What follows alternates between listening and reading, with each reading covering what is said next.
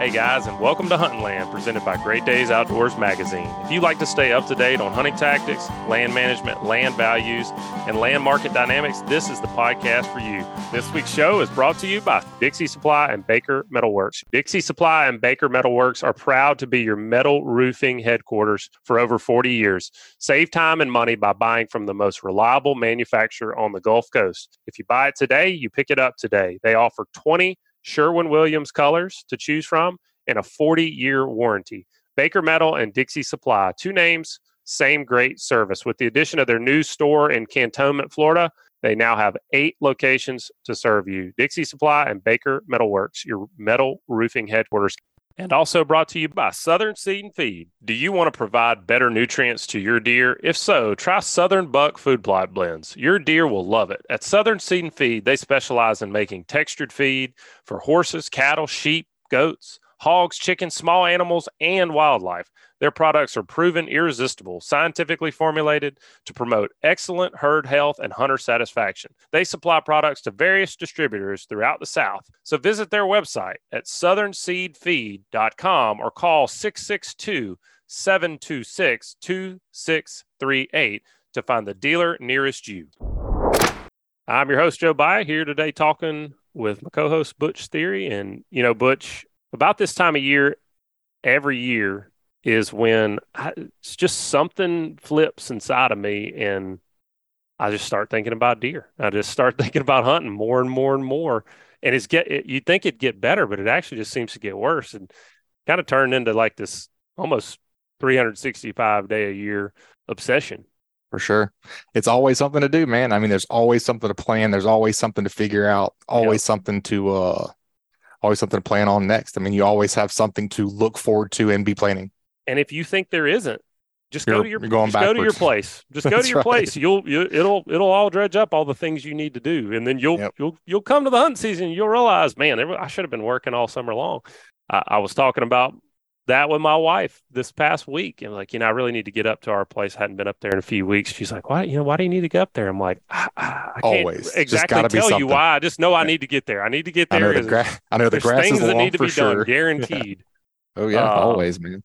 So one of the biggest things I think about literally year round is what I'm going to do with my food plots in the fall and in the spring. And today we're going to get primed up for that. We're going to be talking with one of the foremost experts on the subject. That is Dr. James Kroll, affectionately known as Dr. Deer. He's the Professor Emeritus of Forest Wildlife Management at Stephen F. Austin State University, and he is also the Director for the Institute of White-tailed Deer Management and Research. Dr. Kroll, welcome to Hunting Land. First off, tell everybody a little bit about your background and just how you came to be known as Dr. Deer. Yeah, that was an interesting, or is an interesting story. Well, when I was 7 years old, they asked me what I wanted to be, and I said a wildlife biologist, and I've never deviated from that. I'm the most blessed man in the world. I've spent the last 50-something years as a wildlife biologist and specifically working with deer. And when we first started working with deer, the interesting thing was, might be hard to believe for some of your listeners, but we knew very little about deer. And it was just a wide open area, and it was exciting. Most of us that were working with deer were in our 20s. We had just gotten our doctorates, and all across the South, we're just all sorts of exciting projects going on. We were learning so much about deer and had these great colleagues that grown to appreciate, respect, love, the best guys there are. We put together early on the Southeast Deer Study Group, which was an annual meeting of these young deer biologists, and we would there was no holds barred. We would argue concepts. We'd present what we were learning, and it was just awesome. And it was at one of those meetings that David Morris, who was one of the partners of North American Whitetail, founding partners, he came to the meeting, and unbeknownst to me, I didn't know who he was anyway. The meeting's usually held in February, and I got back home, and I was sitting home one evening, and the phone rang, and my wife said, "There's a guy named David Morris wants to talk to you." And I said, "Well, okay." So I got on the phone with him, and he said he had been at the meeting and was impressed with my work because I was doing some of the very early landmark work with radio telemetry and behavior of whitetail deer, especially mature bucks, which was not an easy task. And said that they were putting together a new magazine called North American Whitetail, and did I want to be part of it? That he felt like I had a place there. And I said, well, I'm a scientist. I do a lot of scientific writing. Haven't done much popular writing. And he said, well, our philosophy is that we'd rather take good hunters and good scientists and teach them how to write than typical outdoor writers and teach them how to hunt. So that began my association with North American Whitetail. Prior to that, I had a guy call me up one day. His name was Ray Sasser, who became a very, very well-known outdoor writer and wrote for all the magazines. Wonderful man. And he was just starting out.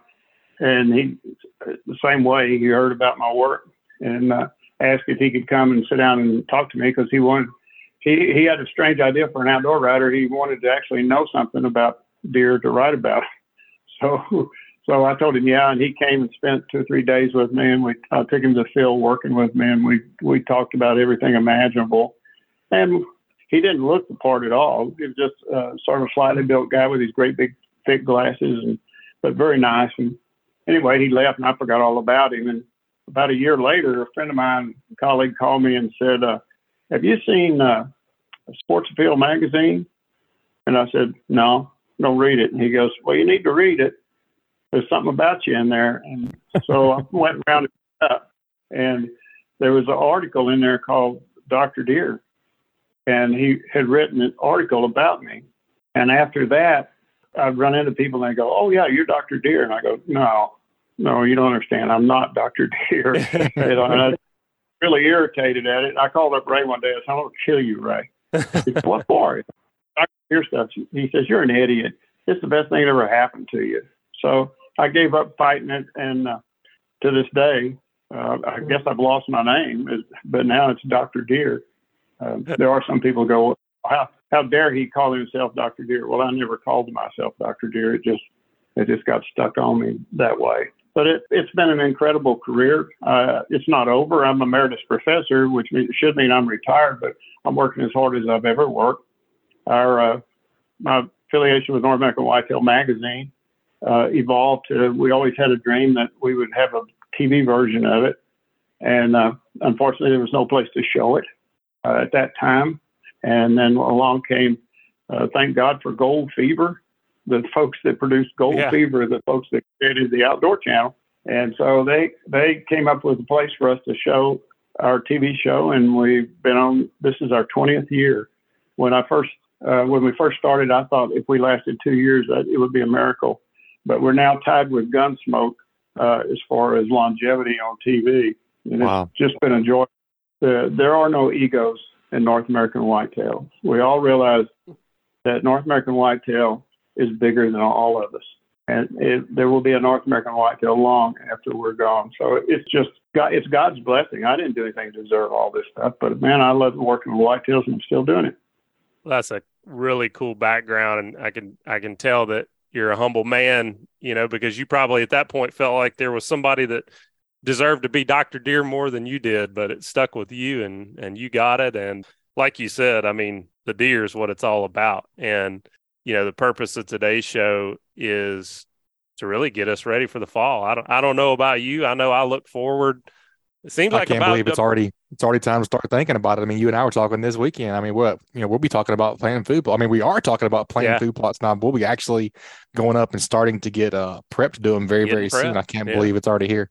Yeah, but every year about July, it's something in my brain and just flips. Get a little switch. I think I just get tired of being hot, I'm like, start thinking about not being hot, and praying that makes me think about hunting season. And for me, a big part of my hunting season is food plots. Not only hunting over them, but I enjoy preparing them. I enjoy, watching game in them, and I enjoy watching, what happens with them year round, not just during hunting season. But to get to that point, you got to think ahead. And one of the things that's interesting about talking to you, Mr. Kroll, is that, I won't say how old you are. I'll just say you've got decades of experience, and you've probably seen the right way and the wrong way to do it at this point. You've probably seen a lot of trends come and go.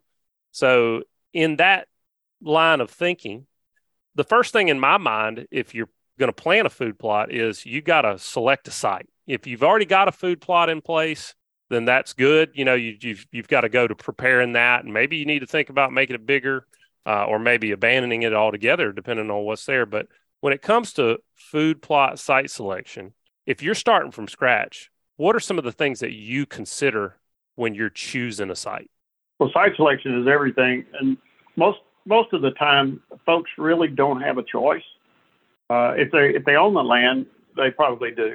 But a lot of folks, especially we're all in the South here, where there's leasing and hunting clubs are a big tradition, and usually those lands come from timber companies or something like that, and they have regulations where you can and can't plant. So often they give you the sorriest places to plant. But if you have the luxury of choosing where you plant your food plots, first of all, topography is very, very important. Topography and soil types are probably the most important keys, other than what I'll talk about in just a little bit. But you don't ever want to plant a food plot on top of a ridge or on top of a hill. That should be intuitive, but you'd be surprised how many people will pick a rocky, dry hilltop to plant a food plot. You want a place where you're going to have adequate moisture through the growing season, depending on whether you're growing warm season or cool season plants. On the other side of that coin, you don't want to be down in the bottom either, because it's kind of hard for those to grow when they're under 2 feet of water. So you've got to choose that site. Soils are very, very important. There's a thing called the description of the perfect soil, but I've never run into the perfect soil. But if you had the perfect soil, you'd want one that had equal parts sand, silt, and clay. But usually you got either a whole bunch of sand, which means it's going to be very droughty and also very nutrient impoverished, or clay, which is very jealous of its water and won't let go of it in dry time. So clay soils are also a droughty set of conditions. So you got to give some thought to the soil. There's an old saying, a friend of mine is a well-known, internationally known horticulturist, and he says, a garden takes 3 generations to build. And we have taken, for example, here at the Institute, when we first acquired it, it was cut over, eroded, red acid clay, typical southern soil. Mm-hmm. And today it's brown, rich, beautiful soil. And it took us about 20 years to get there because we built that soil. So you got to try to pick out your best spots, but you also got to have a plan of how you're going to build the nutrition and physical characteristics that are in those soils. The other thing come back to about site selection is you want to put food plots in strategic places. We talked and have written a lot about landscaping for whitetails. And one of the things I learned in those years of radio tracking mature bucks and other deer is that the way in the Southeast, the whitetail deer would like to live on 80 acres. They don't do that because they can't find all the things they need in their life on 80 acres because of the way the land is being managed. But 80 acres is the management unit size, and we are the oldest food plot research facility in the world. If it's out there, we've done research on it. And one of the things we came up with was 2 to 3% of your land should be dedicated to food plots in most cases. You can get a little tedious and get more than that, but about 2 to 3% of your land should be well distributed. So on each 80 acres, there needs to be about 3% planted in food plots. Now, I know full well that everybody listening to this has 80 acres or more, and all land is square. Well, the reality is that there are people out there with 17 acres, 25 acres or whatever. But we like to treat that 80-acre landscape and put your property, whatever size it is, in that, and then analyze where is the best place to put food plots as part of that landscape. So it's all about landscaping. It's very interesting to hear you go into detail on that. Butch and I have had conversation after conversation. Dr. Kroll, I bought my first piece of property about 2.5 years ago, and it was much like what you're describing. It was formerly institutional timberland, very little food plots. I think there was, 1 acre of food plots on the place when I bought it. And I'm looking at the areas that could possibly be converted, but I'm also just looking at, pine timber that I'm going to have to harvest and de-stump. And when you start looking into what it costs to convert timberland into a food plot, you better get your location right because it's not cheap. It's fun, but it ain't cheap. And making sure that you get that right is very important. I learned what you're saying for you, topography is number one, soil types number two, and then you want to make sure you've got enough there. But what I want to key in on is what you were saying about the 80 acres and how a deer really wants to be there. They would be content to stay in that 80 acres if they have everything they need. When I think about that, it makes me think about ingress and egress, where one of the things they need, I'm sure, is safety, to feel safe. And if I'm walking through or driving a UTV through the middle of where they want to be, they're probably not going to tolerate that for too long, I would imagine. So does the location of the food plot in regards to proximity to roads, camps, common access, trails, does that play into where you put a food plot? Oh, it definitely does. One of the things that we learned about deer behavior very early on was that deer travel around on what we call travel corridors. And the travel corridors usually are along drainages, usually mid-slope in the drainages. But drainages are what really drives everything in whitetail deer. People will say, well, my land doesn't have a drainage on it. Yes, it does. I'll guarantee it does. And we have doe groups that are associated with drainages. And then bucks travel up and down drainages and go from drainage to drainage through what we call saddles. And the doe's job is to produce fawns and raise them, hopefully. Buck's job is to keep genetic diversity high. So the bucks, when I say 80 acres, that's during the normal time of the year, during their spring and summer. When they hit the breeding season, they're gonna travel about and do what God set them up to be, and that's spreading the genetics. I'm going off on a sidetrack here, but early on we discovered, and I wrote about it a lot, and it's real. One of the things about my career, it's very, very gratifying to find scientists who later on, years later, 2-3 decades later, in this case, that published stuff corroborates what I was talking about 40 years ago. And that especially was recently, there was some work done in Mississippi State where they found, surprise, surprise, that there are two kinds of bucks out there. There are dominant residents and dominant floaters. And the dominant residents are homebodies, and they tend to stay in one place, and the floaters travel for miles and miles and miles. So those drainages are the travel corridors. Then you got to align the landscape elements off of those drainages to supply them in the right spaces and places. And you got to have cover, and there's 4 types of cover. There's summer thermal cover, there's winter thermal cover, there's bedding cover, and there's escape cover. And you've got those 3-4 things are very, very different. So you have to lay them out, and you have to put your food plots adjacent to cover and along drainages or along those travel corridors. So you're putting all the right elements so you have one-stop shopping for your deer.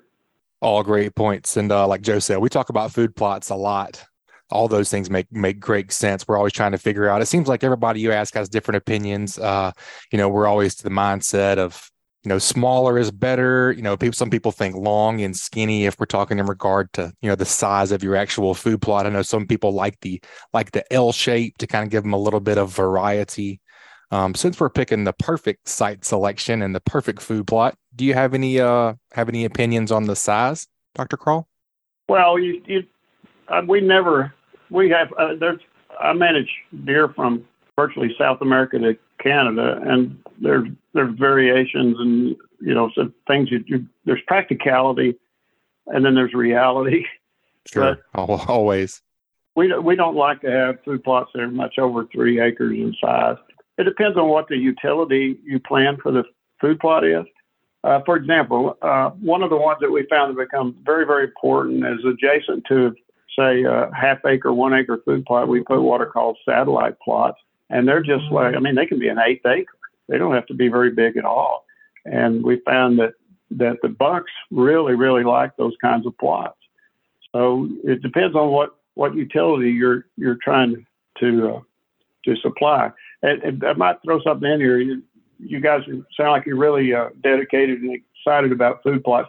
It's amazing what's going on out there. When I started, people wanted to talk to me about a week out of the year, and now it's 365 days, and this has become a lifestyle. And it is astonishing. The social media just drives me insane.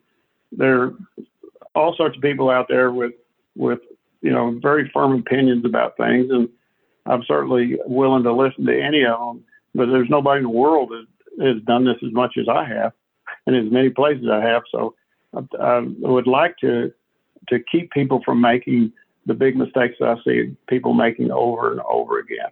I would love to know what those mistakes are. As somebody who is had to do this just off of no real scientific background, just kind of going off my gut instincts of what I've learned as being a hunter and, looking at my own property and talking to Butch and both staring at a map and saying, all right, well, we're man, always trying to look around corners, right? You're always trying to see what you don't know, what you don't know. It's impossible. If we put this food plot here, are we going to be able to get in and get out, without being detected? Is one of that's probably my biggest thing a lot of times is how am I going to get in and get out and not mess things up?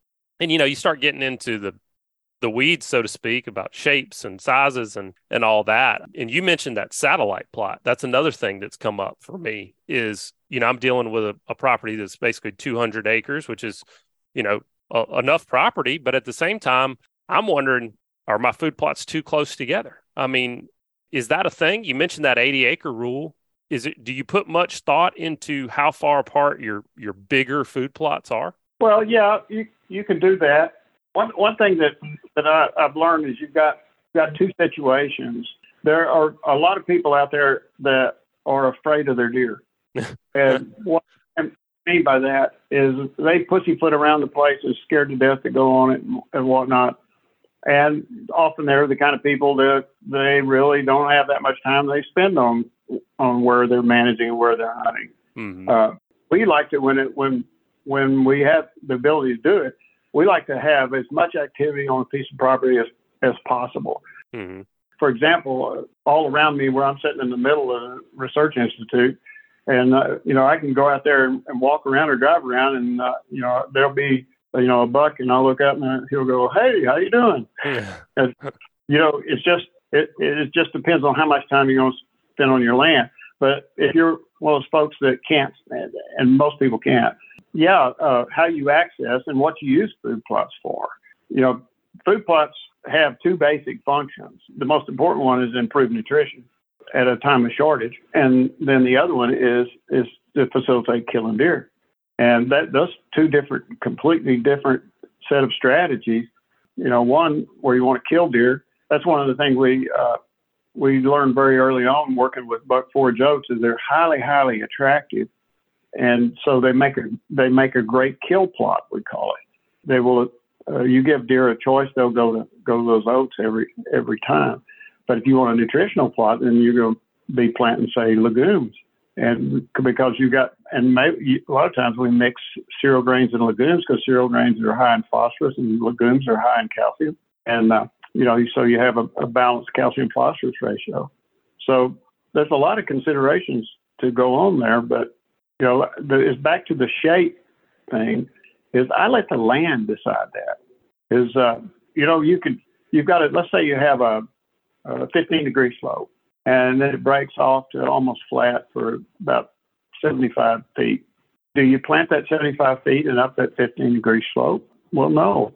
You follow the topography. Let the topography lay it out, and a lot of times let the soils lay it out for you. And a lot of times my food plots that we design for folks are shaped like the soil map looks like.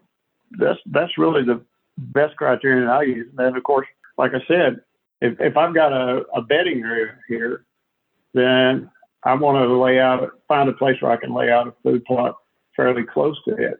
Now, we don't really encourage people to just sit right on top of food plots and hunt food plots, even if you set it up as a kill plot, because one of the other things we learned in our telemetry work and some of the concepts we discovered was the concept of the staging area. The staging area is probably the most important thing in trophy whitetail hunting. If you learn to recognize what staging areas look like and what the functions they serve and how to go about utilizing them, your ability to kill mature deer is going to go way up. A staging area is an area with an open understory that is down prevailing wind from where does are going to go and feed. And the buck and their signposts, that was another thing we discovered, was that there's a gland on top of deer's head called the forehead gland, oddly enough, and they deposit scent on signposts. And those does actually, we've got video of it, the does actually go to the signposts, smell them, and mark themselves up with the scent that the bucks are leaving on them. So, and the thing we learned is that the average buck gets up about 3 o'clock in the afternoon. How he decides where he's going to go, we still don't know, but he decides which staging area he's going to go to. He meanders his way there, and he arrives there just at dark. Now, if that area where the does are going is a food plot, you're never going to see that guy. Right. Unless you've got one of the guys that win the lottery and a buck is on a doe and she runs out there and he chases her out there and makes a mistake. What you do is you map out all your rub lines on your property, which lay out identically the travel corridors, and you figure out where along that line you can ambush that deer. So, for example, I killed a huge deer in Alberta many years ago, and I was 3 miles from where that buck was going, but I knew he was going there, and I found the place to set up to intercept him going there, and it was an alfalfa field. So I was really hunting that alfalfa field, but I was 3 miles away from it. That's super interesting. Makes you think real hard about putting a food plot too close to one of your property lines, because you may be turning your neighbor's property into your staging area. Yeah, not all. You never want to do that. As a matter of fact, most small properties, what you want to do is you want to set up a sanctuary area in the middle of it, and then make that predominantly a really great bedding area, and then put your nutritional developments, whether it be timber cutting or food plots, around that sanctuary area, and then hunt the perimeter of your property. I'm liking what you're saying, Dr. Kroll. I mean, the good news is most of these things, whether out of luck or out of just kind of instinct, I think I've incorporated at least into my plan. Butch, would you agree? I mean, most of these things are things that we, as we've laid out food plots on my place, we've said, we could put one here, but the soil classification is better over in this area. Why don't we just put it where the good soils are? We won't have to worry about it being droughty or being wet. Yeah. Seems like our overthinking has paid off a little bit. Yeah. So it sounds like we're going in the right direction. So what about mistakes, though? You mentioned those. What are some of the biggest mistakes you see people making when it comes to site selection? Well, I'll have to go beyond site selection, but the biggest one is that they pick a rotten site. That is not going to do well. I mean, it's just not going to do well. The biggest mistakes folks make, one is that they really don't know how to plant whatever varieties that they're working with. This week, I had somebody call and said he planted alfalfa and he planted it 1.5 inches deep, and nothing came up. Would it come up later or something? And I'm going, you don't plant alfalfa 1.5 inches deep. Mm-hmm. If you do that, one of these years, if it has some hard seed in it, it's going to come up. So planting depth, one of the biggest mistakes. Time of planting is really a big mistake, and especially in the Southeast. We've been working with the buck forage guys. You plant cereal grains in the fall, most of the South in late September, early October. If you plant before that, here's what's going to happen, and people do it every time because there's a lot of dove hunting that goes on, and they have a club or something, or guys or partners or whatever, but they always want to show up for a planting day, and they want to coincide with dove season, and it opens in different times across the South, but they always plant too early, and they'll get that early September rain, and their crop will germinate, and then it'll go dry, and then it'll wither and die. And I have people argue with me all the time, and I just don't argue with them about that. That they'll say, I have, this year we planted the first week of September, and we've got our oats up. They're 10 inches high right now. You don't know what you're talking about. That same person will call me in about a week and ask, how do we get rid of these army worms that just ate up all of our food? So you plant cereal grains come up fast. You still got plenty of time planting in the last of September. So planting date is very, very important. Same way on the other end of the spectrum, when we come out in the spring and we're looking at warm season crops, is planting too early when the soil temperature is not high enough, especially with something like cowpeas, which is a great crop. But they have to have 65-degree soil temperatures. So they paying attention to planting at the right time, planting at the right depth, and then of course the soil amendments. There's all kinds of horror stories. I worked with this one guy. Every year he put 400 pounds of triple 13 fertilizer on his food plots, and I kept trying to get him to do a soil test. And that getting somebody to test their soil is like pulling hen's teeth. And finally after years I just said, I'm going to do a soil test. I'll pay for it. Let me do it. He had a near toxic level of phosphorus. That year, he only needed 50 pounds of nitrogen is all he needed on his plots. He was heading towards a really serious problem because, it's just one size fits all management. Yeah. So those are the really bad mistakes people make. It's funny you say that because you think about how much 400 pounds in today's dollars, how much 400 pounds of triple 13 costs. You better be measuring out that stuff. Well, and like Butch, we tested the soils on my place, and Dr. Kroll, what I found was I had more than enough P and K. The only thing I needed was a little bit of nitrogen, and I didn't need much. So, going to the seed and feed this spring and last fall was pretty easy on my pocketbook. And if I had not done that soil test and just done what everybody told me you need to do, you have to know you have to know what you have before you can even start. Right. But most, right. I would imagine most people, like you described earlier, they're managing their properties from afar. It's something that is almost an afterthought, or it's like, all right, we got to get this done. And we're trying to get a bunch of people together to work. And we're just picking a weekend to knock it out. And it doesn't really take into account that this just may not be a good weekend due to soil moisture and everything else that's going on. And they probably approach their soil tests and seed selections and things in the same way. It's like whatever they've got at the seed store, because I'm just out of time, just got to get it done. Yeah, that's the next thing I wanted to talk about was crop selection. You cannot name a plant that we have not tested and tested geographically. Everybody is in search of the magic bean, and there are people out there that have this incredible loyalty to something that because it worked. And their one situation is universal. One of the early clovers, for example, the guy that pushed it like crazy, it was one of the white clovers, and it did very well on blackland soil. And he had people planting in South Texas and South Florida.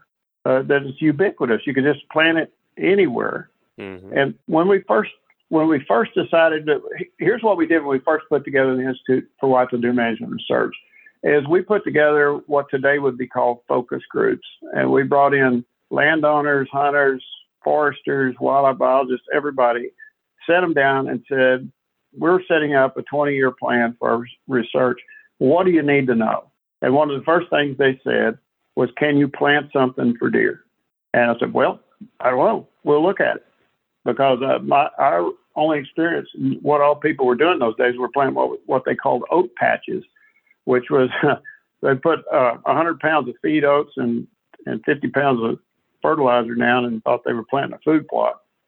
But those feed oats they were planting were actually warm season oats, not cool season oats. But anyway, so I said, okay, who knows more about forages for ruminants than anybody on the face of the earth. And the answer was dairymen. If dairymen don't know about it, it isn't there. So we went and asked the dairymen, what do you plant? They said, we plant a mixture of cereal grains and legumes. And legumes are clovers. And our first research focused in on that. And let me tell you something, that was 40-something years ago. And the answer is still cereal grains and legumes for cool season plantings. There are some plants that came along. I think you'd like to talk about chicory. The chicory's come along, and it's kind of a cool and warm season plant. But there are no real magic beans. Like early on, I got very critical about the brassicas. And when I started criticizing brassicas, the social media just blew up. I did not know my parents weren't married, that I was evil sellout and all this kind of stuff. And I kept saying, we've done this research, and not only that, in Europe, they regulate how many acres you can plant of brassicas because they're toxic, and they kill roe deer and red deer and hares. The problem with those brassicas was that they're high sulfur compound plants, and most people think food plots are just any food plot variety is just as attractive as another. Now, browse plants are rated as first, second, third choice. Well, there's first, second, third choice food plot plants too. And the brassicas have, when they get cold, the media was hilarious, that they would turn those alkaloids that we were talking about that were toxic into sugars. I have a degree in chemistry with all my other ones. I'm here to tell you there ain't no process where alkaloids are turned to sugars. And they actually are third choice, and they give deer hemolytic anemia and diarrhea if they eat too much of them. Well, this went on for a long time. I was called every name in the world. Well, guess what? Now all the science is in. Again, Mississippi State, it's a really good place doing deer research. They did a preference study, and guess what? The brassicas were the last choice preference. Well, second to ryegrass, and the reason they work is, guess what? Because there are high sulfur compounds. Now, they never called them brassicas; they called them high sulfur plants, but they're brassicas, and all of that is coming out now. And so the search for the magic bean is still going on out there, and people are buying up stuff. Let's take Lab Lab as an example. Lab Lab is a legume. It's sort of like a pea.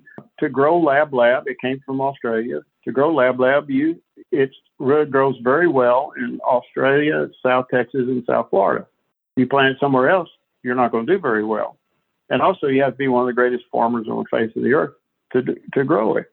And it costs more to plant. So this magic bean thing is really been somewhat entertaining to watch people out there. When it's all said and done, there's only the following plants that actually work: cereal grains, and the ratings on cereal grains are oats first, wheat second, rye third, triticale fourth, and ryegrass fifth in deer preference. The other one is red and white clovers, and which one you choose depends on as you've been talking about, site and soil types. And that's pretty much it. Now, we can come into the warm season plants, and up north, some of the indeterminate soybeans work pretty well. When you get from southern Illinois south, cowpeas are probably the best, but only if you can fence them, because they're so attractive. You'll never grow a crop in the south unless you do fence them. And then the chicory, we probably have in the United States the longest chicory research program, and we've looked at all 123 varieties of chicory in the world, and we have it really down to 3. But chicory is a very interesting plant that can be very, very useful as both a cool season and warm season plant in the south and a warm season plant in the north. All right, folks, we'll be right back. Y'all take a minute and check out some of the businesses that make this show free for you every episode. This segment was brought to you by Mallard Bay Outdoors. MallardBay.com is the Airbnb-style marketplace for discovering and booking your next guided hunting and fishing adventures. The Mallard Bay platform was built by sportsmen for sportsmen. Their mission is to help expand access to affordable and successful hunting by connecting you with verified outfitters across the United States. You can browse trips and prices by state or species, select the dates you'd like to go, message outfitters, and secure your dates all from one platform. MallardBay.com. Not sure where you want to go yet? Reach out on Instagram or Facebook, and they can help you find your dream hunt. And also by Bucks Island Marine. At bucksisland.com, you can check out the full list of inventory from new and used bass, pontoon, and bow rider style boats, new and used motors, as well as kayaks. They love trade-ins, which provides a steady stream of used boats, and they can rig your boat at their 18-bay service department or ship your new motor anywhere in the United States. They provide boat service on all kinds of boats, even if they weren't purchased from Bucks. They have factory-trained and certified technicians, so visit them at 4500 Highway 77 in Southside, Alabama, or give them a call at 256-442-2588. Dr. Kroll, when it comes to chicory, you mentioned that you kind of put those grasses as a first choice. Chicory's a broadleaf. Is that accurate? Yeah, it's related to dandelion. Is it a first choice plant for deer? In most places, yes. During certain parts of the year, I plant it. I really like it as a companion plant. One of the reasons is that the history of chicory is fascinating. During the War of Aggression against the South, they cut off coffee, and the Louisiana folks, the chicory came to the United States from France, and the folks over in Louisiana found that if they took the roots, they have a big parsnip-like root, sometimes 3 feet long, and roasted them, and then made fake coffee out of them. Now, chicory is a medicinal plant. It has no caffeine, and it has some other helpful chemicals that are pretty cool in it. But the neat thing about chicory is it's a perennial. It's a 3 to 5 year plant. You get it established, very, very drought hardy. If you go through a drought period, you'll lose the top of it and swear that it's all died, and then you get a rain and out it comes. So it's a very good plant for a warm season forage to add to your suite of things that you can plant. You mentioned you like to plant it as a companion plant. Does it do well with those cereal grains like oats in the fall? No, the oats, it depends on your seeding rate. If you plant the recommended seeding rate of oats, it'll pretty well choke it out. It's really good companion clovers. It makes a better companion plant with clover. And one of the things I always hear about with clovers is, as we get to the hottest part of the summer, they're not providing much. Does chicory do well in those really hot dog days like we're in right now, or is it going to kind of get beat back during those times as well? It's gonna go senescent too. It depends on what clover you're talking about. The white clovers, when it gets hot, they roll up their tent and go home. Mm-hmm. They are mostly perennials, and they can come back, and often do come back. That's why we also work with red clovers. The red clovers are like Kinlan red, are semi-perennial, and they do very well under hotter conditions than do the white clovers. One of the first clovers we looked at was arrowleaf clover, and we gave up on it, and now we're going back to it because it would get 3 and 4 feet tall in the summer. The hotter it got, it grew better and better. It got too rank, and so we thought, well, in those days, we didn't have high deer population, and so a plant like that, an aggressively growing plant, would just take over everything and choke all of our other plants out. So we moved away from arrowleaf. Now, and we've got huge populations of deer everywhere, and we're going back to arrowleaf again and looking at the utility of it. But the red clovers are more heat tolerant than the white clovers are. It's interesting to hear you say these things because, what works on my place, which is just east of the Black Belt. I'm really in the coastal plain. The people in the area like to call it the Black Belt, but the soils really aren't. Whereas Butch's place is in the heart of the Black Belt. What works well for me may not work well for him. We don't have the same soils, even though we're generally in the same latitude. But what I'm hearing you say is, going back to the oats, wheats, clover discussion, and the fact that, there is no magic bean. Would those be your magic beans? I mean, would you say that those are going to work well just about everywhere? The cereal grains and those clover legumes? If there ever was a combination that would work, in the majority of places, those combinations will work. Now, if you get on a real droughty, sandy site, you're going to have to go with rye. If you get on a wet bottomland site, you're going to have to go with wheat. The rest of the sites, you can plant oats, and oats will be superior, but not on those sandy, deep sandy soils, and not on the wet soils. So there's a difference in them. Now, growing up, when we would plant food plots, it was exactly as you just described. It was oats, wheats, and clover. And what I always heard as a young man was, we're planting those oats and they're going to be good in the early season. The frost is going to kill them back, and then we're going to have wheat and clover to kind of carry us through. I can't speak to what was actually growing out there. I'm by no means an expert on that, but when I would go into those areas after we'd plant them, boy, it sure seemed like right at the outset of germination, the deer would just hammer those food plots. And I would assume that was the oats that they were hitting. Mm-hmm. And I mean, they'd be in there eating, it looked like bare dirt, and they'd come up and have, dust on the end of their nose a lot of times. Oh, yeah. But, you think about oats, and that cold front, that first cold front, first frost is always a big problem with that. And from what I understand, Buck Forage Oats has selectively bred to accommodate for that. Is that right? Tell us a little bit about your research with Buck Forage Oats and how they're different. Well, from our early research, I dead set against planting oats for the reasons that you just said, is that they just were not cold tolerant. So we pretty much went with wheat and rye in those days for cold tolerance.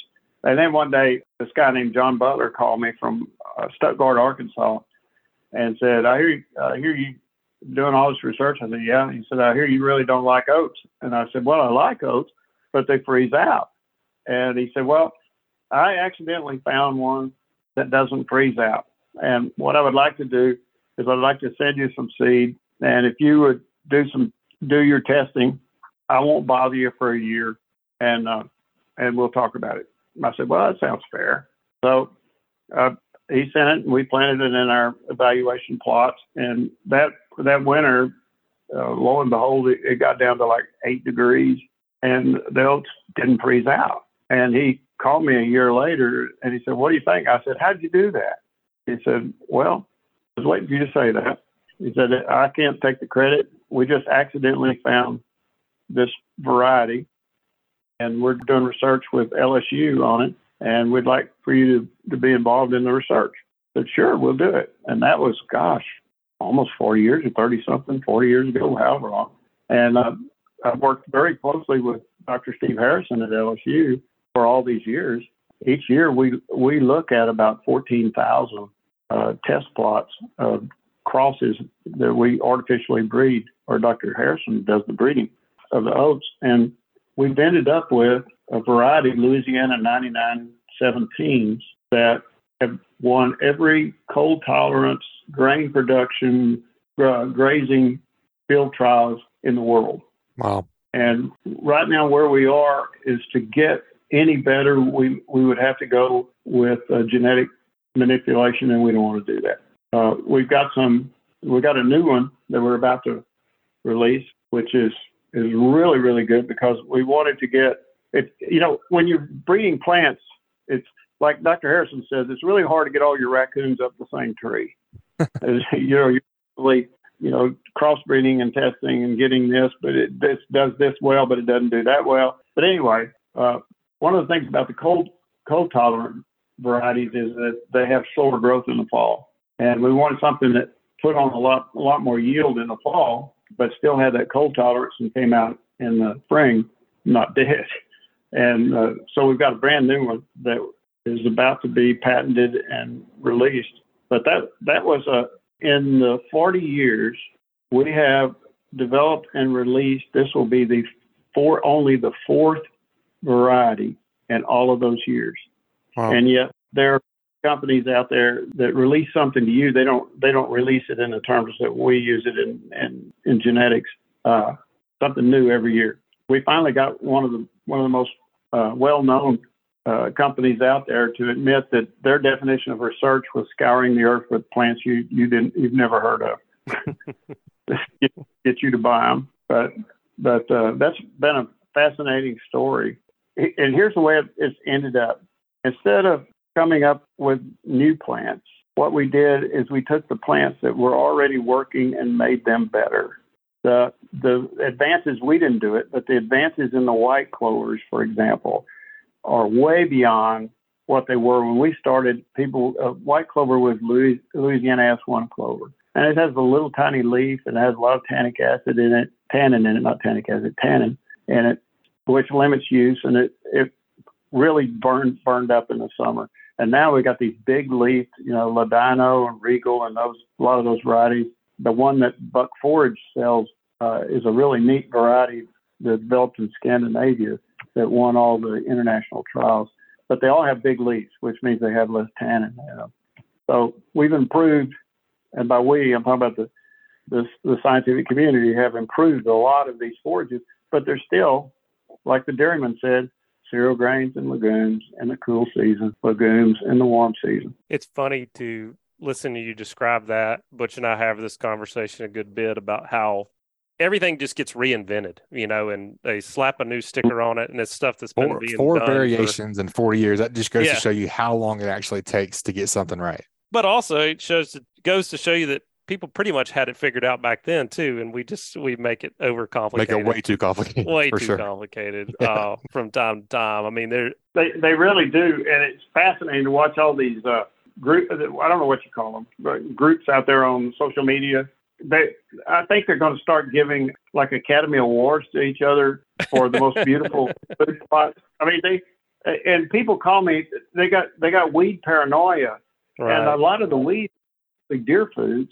And a food plot doesn't have to be, look like a golf course green. Right. It's not. There's no points in it. Whitetail deer does not appreciate beauty. It appreciates good nutrition. And then the other conception is that whitetail deer have got to have this huge variety.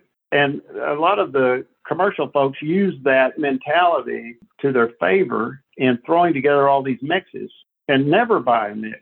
The mixes, first of all, if you look at the labels on the back, the plants that are in it are listed in order of abundance in the bag. Mm-hmm. The first ones, the most abundant ones, are always the cheap stuff.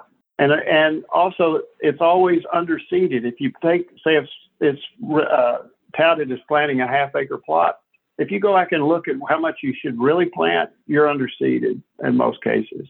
Or you'll be underseeded in the good stuff and overseeded in the bad stuff. So, and then another thing about mixes is, and I've criticized publicly so much that these companies are starting to make some changes, but you'll buy a bag of seed and there'll be 5 different sizes of seed in there. One size should be planted at 1 inch or 1.5 inches. The other one needs to be planted at 1/8 of an inch. How do you plant that? That sounds tough. Right. And if you follow that name, that brand name, and read the back label this year and then read the back label next year, there'll be different plants in it because they're commodity buying. Mm-hmm. And they're just mixing stuff up. They're literally sweeping up the processing floor to put together a mix for you. Now, there's some exceptions. I'm not beating everybody about the head over this, but there are some that have legume mixes that are pretty much the same size seed and stuff, but still. And then you ask people, why do you do that? Well, deer like variety. No, they don't. I spent almost 50 years of my life working on nutrition in deer, pen raising deer. And when we closed down our research facility, we were still feeding deer the same ration that we were feeding them in the 1970s.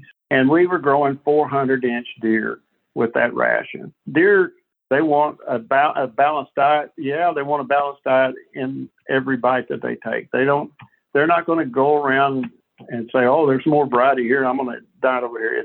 It's not a Chinese menu and it's not a buffet line.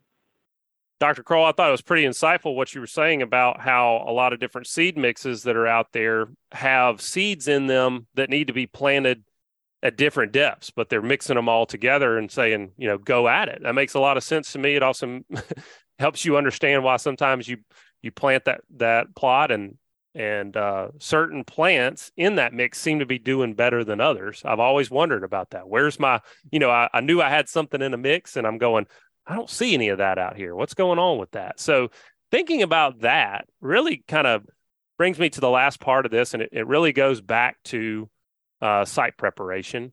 And there's a lot out there today about the methods that you use, and you've done a good job of explaining that really the stuff that was working 40 years ago is still working. It's been tweaked and optimized, but it's still working. Now, one of the hot topics right now is no-till, comparing that to conventional tillage and things of that nature. Do you have a favorite preparation method? I have found on my property, no-till has worked adequately. And for me, being a guy who does have a long distance to his hunting property, it actually just makes it a little bit easier for me because I don't have to plan my planting as accurately as I would if I had to have a multiple step site prep. But do you have a favorite method? No, well, not really. I like to match the method to the site. No-till, or what a lot of people call low-till, is really good for especially sensitive sites. Those droughty sand sites. Yeah, I work a lot in the Midwest, up in Michigan, Wisconsin, that area, where they have those glaciated soils. Mm-hmm. And let me tell you something. You go in there and you disc up that soil, you just created beach sand. Mm-hmm. Because there's very little organic matter there. So we use a lot of low-till type planting methods there, so we don't really disturb that organic matter, that very fragile, shallow organic matter that's in the top layers of the soil. And we, quite frankly, we use some chemicals too. I'm not a herbicide nut, but a lot of times we'll burn something down and put a thatch down, or just mow and put a thatch down and low-till right through it. You low-till sometimes in very fertile, very moist soils, and you're going to have incredible weed competition and all kinds of problems. So I just match it to the site. There's a lot of interest in low-till right now, but on my Facebook page, I get a lot of comments from folks. Most of the demographics of our followers are just average folks, that have got a hold of a piece of land, either inherited it or bought it, or that's their dream or whatever, and they're working on a pretty tight budget. And you go out and get a Great Plains drill, you're talking $19,000, $20,000. Mm-hmm. But some of these, now there's been this revolution of scaled down food plot equipment. Golden Valley, micro food plots is one of our sponsors. They've got some machines that you can turn the coulters on the disc gangs. You can turn them straight, and with seed drops, you can literally produce the effect of low-till. You'd swear that somebody ran through there with a high-dollar Great Plains. So there's some little tricks that you can pick up with some of that equipment. Some of that equipment, I call it reasonably affordable. If you call it $3,000 to $7,000 reasonably affordable, but a lot of guys are going together and adjacent clubs and landowners and buying equipment. But there's an art to planting food plots. You've got to look at it and say, all right, how much do I need to really tear this up to get this crop where I want it to be? Right. And can't be overzealous in it. That one size fits all mentality is pervasive, but that is one of the things I've learned in managing my own property and talking to other landowners is, even on the same property, what's good for one food plot may not be good for the other. You can have for sure, just within 400 yards, one that's droughty and one that's wet. Stays super wet, no doubt. Yeah. I'm glad you said that, and that's very perceptive of you guys. Is one of the things that we recommend is there's no substitute in deer management for record keeping, whether it be herd management or food plot management. And what we do is we keep records on every one of our food plots, and those records include the performance, what we planted, what we did, how it performed, how it didn't perform, and then we come up with a custom planning for that particular food plot. And you guys are very perceptive. There are places on a property where you can't get anything to grow. And 400 yards away from it, you can get anything to grow. Yeah. And there's sometimes when you just got to take failure for seriously and say, I got to find another place to plant a food plot. Yeah. This isn't for us. Maybe I can grow trees here instead, Right. But stop beating your head against the wall. Yeah. Yeah. Grow cover instead. I want to ask you when you were saying you guys keep records. I'm not the most detailed record keeper, but I do try to keep a track of, what I planted, what rate, and in my perception of how it did. Perception is not always reality, though. I've been playing around with some exclusion cages and things like that, trying to measure browse pressure. What are some practical things that a non-research oriented person can do to measure their effectiveness of their food plot? Well, you just hit it. The most effective thing is an exclusion cage. And getting somebody to put an exclusion cage out, again, I mean, you almost have to hold a gun on them to get them to do it. And I tell these young guys that are in the consulting business and they're managing places for people, the best thing you can do for yourself is put an exclusion cage out there where the owner can see it. Yeah. And because they're not going to people don't perceive use. If a guy looks at two plots and one, the crop is like 3 inches tall, and another one, the crop is like 2 feet tall, he's going to interpret the one that's 2 feet tall as the best plot. It may or may not be. Right. It may be that whatever's planted there, like I said, there's choices in food plots. So by having an exclusion cage there, you really have a visual impression without measuring anything of how effective that food plot is. Yep. And like Joe was saying, we both live, a fair amount away from our property. So it takes us 3.5 hours to get to our places. So one thing that we've been kind of implementing in the last couple of years is putting one of our cellular trail cameras on the exclusion cage where you can kind of keep an eye on it. Yep. Yes. And keep an eye on the deer that are coming to your plots. That's right. Those cell cameras they're the best and worst thing that ever happened. Yeah, that's right. I check mine about 10 times a day, and I love it, but it's distracting. Yes, it is. That at the Institute, we're the guys that invented the trail camera. I did not know that. Yeah, we back in the early 70s, we were studying deer nutrition, and we found a spot in a cut bank of a creek where obviously from the tracks and everything, deer were coming and eating the dirt. And so we analyzed what was in it because we were trying to put together feeds and stuff. And we wanted to monitor the use of that. So the Forest Service Wilderness Act had just been passed, and the Forest Service was using a thing that was very simple. It just had a box and a beam and a receiving box, and they put them on trails in the wilderness areas to count people coming up and down the trails. And if somebody come down and break the beam, they go 1, 2, 3. So they loaned me one of those, and I put it on that natural mineral lick, and we got lots of numbers, but then that wasn't good enough for me. So I went to a company in California. It's called Wilderness Electronics, and said, "Can you make me a trigger that'll drive?" I had a Nikon magazine with a motor drive 400-shot magazine, and that'll work on that. And they said, "Yeah," and they put that together, and we put it out there. Of course, we never put it out in the rain, but we got pictures. And it was just phenomenal. And then we started working. The first, you're not going to believe this, but the reaction we got to the trail camera initially was, "What's that good for?" And the first 2 companies we worked with went bankrupt because nobody bought it. Wow. And then later on, we learned how to break into Sony video cameras and take control of the camera, and we produced the first video trail camera. And then, of course, when chips came along and all that, that's history now. So, but we still have those original cameras from those early days. That's really cool. That is very cool. You know what?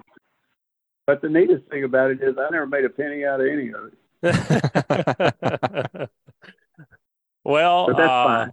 That's right. I'm glad, because if you had, you may not have continued your research. And that's right. Right about that. Well, Dr. Kroll, it's been a lot of fun talking to you today, and I really feel like you've distilled a lot of the information that's rolling around in my head and kind of given me some clarity going into this fall and into next spring as well. If folks want to continue to follow along with you, your research, or also North American Whitetail TV, what's the best way for them to do that? Well, there's several ways. First of all, my Facebook page, Dr. Deer Facebook page, they can go to that. drdeer.com is the website. We've got a huge bank of information that's searchable we've got thousands of publications and videos in there that people can look at. And of course, working with Wild Tree, wildtree.co, not com, but .co, wildtree.co is got a wonderful site on it with a lot of information there. And between those three sites, I think folks can find a lot of what they're looking for. Like I said, it's been a pleasure. Thank you so much for joining us. Likewise. Anytime, guys. All right, folks, we're going to be right back. Y'all take a minute and check out some of our sponsors. Farm Credit of Northwest Florida. Farm Credit of Northwest Florida has over a century of experience providing financing for people who live, work, or play in the country. Farm Credit is here to help you make your dream of country living a reality. Their unique cooperative structure allows them to return some of their profits back to their borrowers. This patronage distribution effectively lowers a borrower's rate. To get started with your first or next land purchase, give them a call at 855-GO-RURAL or visit them at www.gorural.net. Man, this is one of my favorite food podcasts that we have done. I feel like Dr. Kroll did a really good job of, I guess if you do something for 40 or 50 years, you kind of figure out how to simplify it. Yeah. Yeah, no, it does seem like the more you get into something at first, the more complicated it gets. For and sure. then the longer you stay with it, the more simple it gets. Yeah. You start picking out the pearls of wisdom and figuring out what actually matters and things like that. I'm sitting here doing the math in my head on that 3% of your property being in food plots. Where do you think you are right now? Man, I think I've kind of overkilled it a little bit. I'm at about 5%. And the good thing about that is it's real easy to not plant, so I'm kind of thinking about turkeys too. And I do want those big open areas. Yeah, those buffer zones. And so it's easy to just, either put some more long leaves down the edge of one of those fields and make that field a little bit smaller, but it's also easy to just or you could put your chestnuts, plant it and leave it. Put your chestnuts back there in an orchard. Yeah, or just let those native grasses come up in those areas, so. But yeah, I kind of feel better. I felt like I didn't have enough food plots. I'm finding out I do. So that was a good pearl. Yeah, for sure, man. I feel like we're right on track for about that 3%. So that makes me feel good as well. Gets me fired up to get back out there and get on the tractor. Yeah, I love talking about the site selection side of it too. Me too. Because you and I both spent some time staring at a map. We've talked about placement and really we felt like we had thought about everything, and you'd look at me sometimes and be like, man, you are way overthinking this.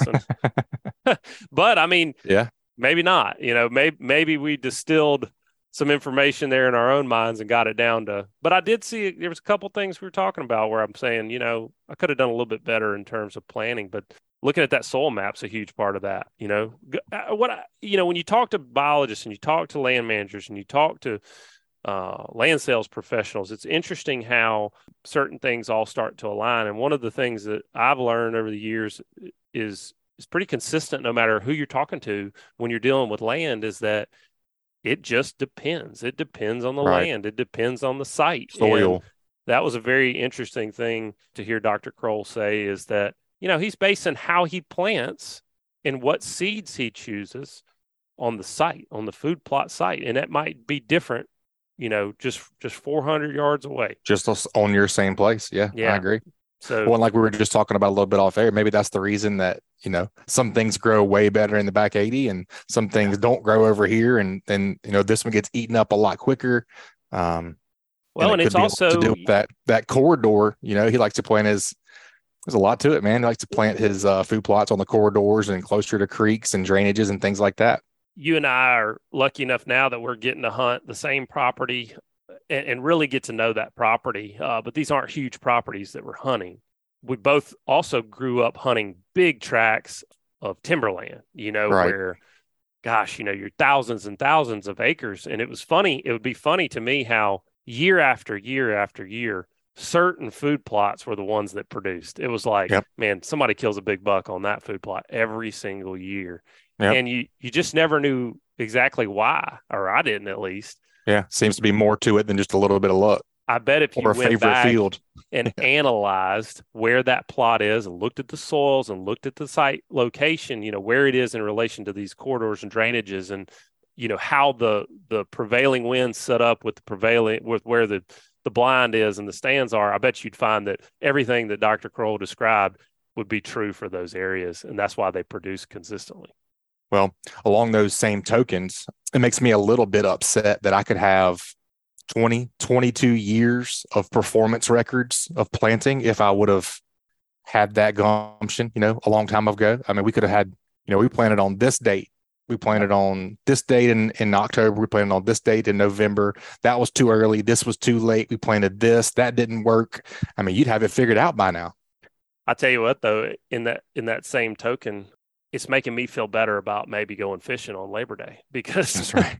Every year, Labor Day rolls around. We're like, got to get to hunt camp. It's just like a excited tradition. to get it done. You're just excited to get up there, and it feels like that time. But man, it's hot but it's still summertime. Yeah. And every usually year, pretty dry. Usually pretty dry in October. It seems like every year October is so dry. Where you and I are, and this might be the same scenario may play out for folks north of us. Sure. But it may be different dates they're talking about, but. Man, I'm really going to be paying attention now to, like you said, keeping track of when I'm planting and when I'm having success. You and I had to replant my food plots this year because I got excited, planted too early, had a big drought, super long drought, and then we replanted and everything was fine. But that was a waste of money. So yeah, tons of great information. Really fun talking to Dr. Deere. Yep, definitely enjoyed that one. Well, that's going to wrap it up for us this week. Appreciate you joining us. We want to make it easy for you to listen. So here's a handy option for you. To get the podcast emailed to you each week, just text the word hunting to 773-770-4377. Again, just text the word hunting to 773-770-4377. You'll join our email list. And wherever you are listening to podcasts, go ahead, subscribe, rate, and review. Send us a written review. We'd love to hear from you. If you got a show topic that you are interested in and like to see us cover, just email us at pros@landhunting.com. That's going to do it for us. Y'all stay safe out there. We'll talk to you next time. This week's show is brought to you by Great Days Outdoors, the South's finest hunting and fishing magazine. Pick up your copy wherever magazines are sold or check them out at greatdaysoutdoors.com. And also by the Hunter's Bait Low-Down Trail Cam Reviewer. The Low-Down high-speed trail cam viewer has flippin' fast technology that allows you to view images 3 times faster on a screen that is 60% bigger than typical 7-inch viewers. Find out more at lowdownviewer.com. And also, Farm Credit of Northwest Florida. Farm Credit of Northwest Florida has over a century of experience providing financing for people who live, work, or play in the country. To get started with your first or next land purchase, give them a call at 855-GO-RURAL or visit them at www.gorural.net. And also brought to you by Alabama Farmers Co-op. Alabama Farmers Cooperative has been serving gardeners, farmers, and everyone in between for 85 years. Visit www.alafarm.com for more information and to find a co-op near you.